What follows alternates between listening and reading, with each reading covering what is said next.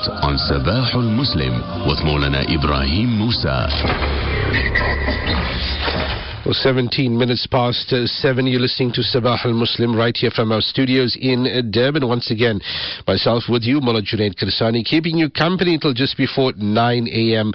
This morning. Up next, the Palestine report, and joining us, Assalamu alaikum wa rahmatullahi wa barakatuh, Maulana Ibrahim Musa. Wa alaikum salam wa rahmatullahi wa barakatuh, Maulana. And shukran jazakumullah khairan, Maulana, for making yourself and time available. Bloody start to 2023 in Palestine. Now, we've had this focused on for a number of years now, that the indiscriminate killing of Palestinian children and adults for that matter, and the imprisonment of dozens, if not thousands more. Talk to us about how 2023 has begun in that part of the world. A very disturbing start to the year. This comes on the back of statistics from the United Nations saying that 2022 was the most bloody year that they have recorded since around 2005. And if the start of 2023 is anything to go by, the rest of the year could be very concerning. The statistics say that Israel has already killed 12 Palestinians since the start of the year. That's almost a Palestinian a day right until this point in time. Most of those Palestinians who have been killed since the beginning of January have been from Jenin, with the majority of the killings showing intent at killing, because the fire was targeted to the chest, the abdomen and the head. One of the most disturbing killings last week, Thursday, was that of Samir Aslan, who tried to intervene when his son was arrested and assaulted by Israeli soldiers in the Kalandia refugee camp. The Israelis shot him, and while he was still alive and bleeding heavily, they prevented anybody from providing medical aid to him at gunpoint, even stripped off his clothes while he was bleeding to death, and leaving him in this state for more than an hour without any first aid, with his family watching helplessly. He eventually passed away. The point to note here is, from those 12 Palestinians killed so far, the majority of them have been from Jenin, and it reflects a similar trend from last year, where 59 of the Palestinians killed were from Jenin alone. And altogether, this gives us a very grave forecast, as I said, of what lies ahead.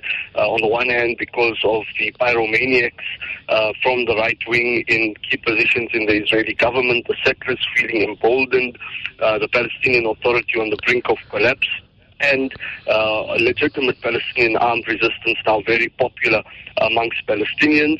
And if we see all of these deaths happening in the West Bank, it shows us once again that the West Bank, even more than the Gaza Strip, is much, much more volatile and a site to very anxiously watch for the rest of this year. Moving on to, Israeli politics, the repackaged Israeli government. It seems to fall like a pendulum these days, but as you had alluded to, Mullah Ibrahim Musa, swinging towards the right. And this is, of course, that the many claiming that this is a all-out war on Palestinians, and this is hailing from 2 weeks ago that Itamar Ben-Gvir, the new security minister, of course, taking liberties of walking on the compound of Al-Aqsa Sharif, and a sign of many things to come by way of the mood of this new government. What are we to make of that? Again, the year is young, and this government is young, but we've got a new policy paper from Palestinian human rights group Adala, which really goes into serious detail on how whatever has been contained in those coalition agreements and whatever the government has done so far is, despite the shortness of time, extremely grave. And they say it amounts to a declaration of intent to commit crimes under international law. So I'll go through some of the key findings that they've put forward here, and it just shows a systematic plan to escalate against the Palestinians. You have the guiding principle, as Netanyahu tweeted not too long ago, that this government is for the Jewish people to have an exclusive and unquestionable right over all areas of the land of Israel. That in itself gives an indication that they will use all means to achieve these ends. But even on the means, they don't leave it to the imagination. You have the fact that the Israeli police are now subordinate to the Minister of National Security, who is none other than Ben-Gvir, and he's mentioned in the deals to form this coalition that he wants the police to have, carte blanche when it comes to firing, opening fire, so there will be no restrictions in that regard, which again is going to lend itself to crimes and greater violence against Palestinians. Then Ben-Gvir is going to have total control of the Israeli National Guard, which strengthens the cooperation between Israeli Jewish civilians, in inverted commas, with the police of Israel, would be able to then turn their guns in times of crises, again with impunity against the Palestinian citizens in 1948 Palestine, the state of Israel. Then you have the agreements making it clear that Israeli forces who are involved in cases of killing Palestinians, they're going to be granted legal impunity. Again, the effect of this is that the soldiers would now feel less restrained when they have to approach Palestinians and even take the lives of Palestinians. There's this legislation that has now been fast-tracked by Ben-Gvir about the Palestinian flag. In the Israeli parliament, legislation being passed that racists, even as considered by Israeli society, can now run for parliament, so opening the doors for all kinds of characters on the right, whereas on the other hand, it disqualifies any people who do not accept Israel as a Jewish and democratic state from running in the Israeli Knesset, thus effectively shutting out the few Palestinians who have been represented there. Then death sentences for acts of terrorism, so-called acts of terrorism, aimed at harming the state of Israel and the state of the Jewish people.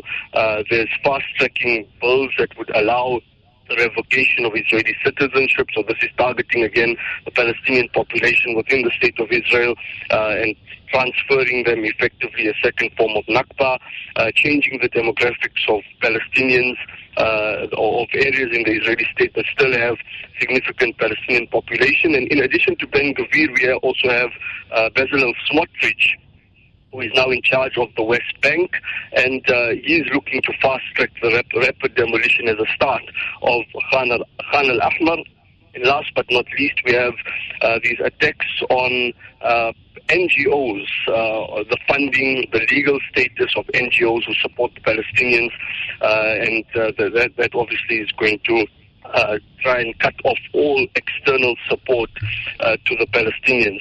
So when we put all of this together, we see that the Palestinians in the West Bank not only living under Israeli military dictatorship, but now living under the direct rule of some of the most hardline and fanatical settlers. And as one human rights activist says, we can, as a result of this, expect to see a massive increase in anything aimed at making Palestinians suffer, including property demolitions and confiscations. It falls in line with what one of Ben-Gvir's party members said, that he's seeking a final war to subdue Palestinians once and for all. And no surprise, in Sheikh Jarrah just the other day, another of these right-wing politicians marched through the streets just like Ben-Gvir had done before, and openly chanted, "We want Nakba now."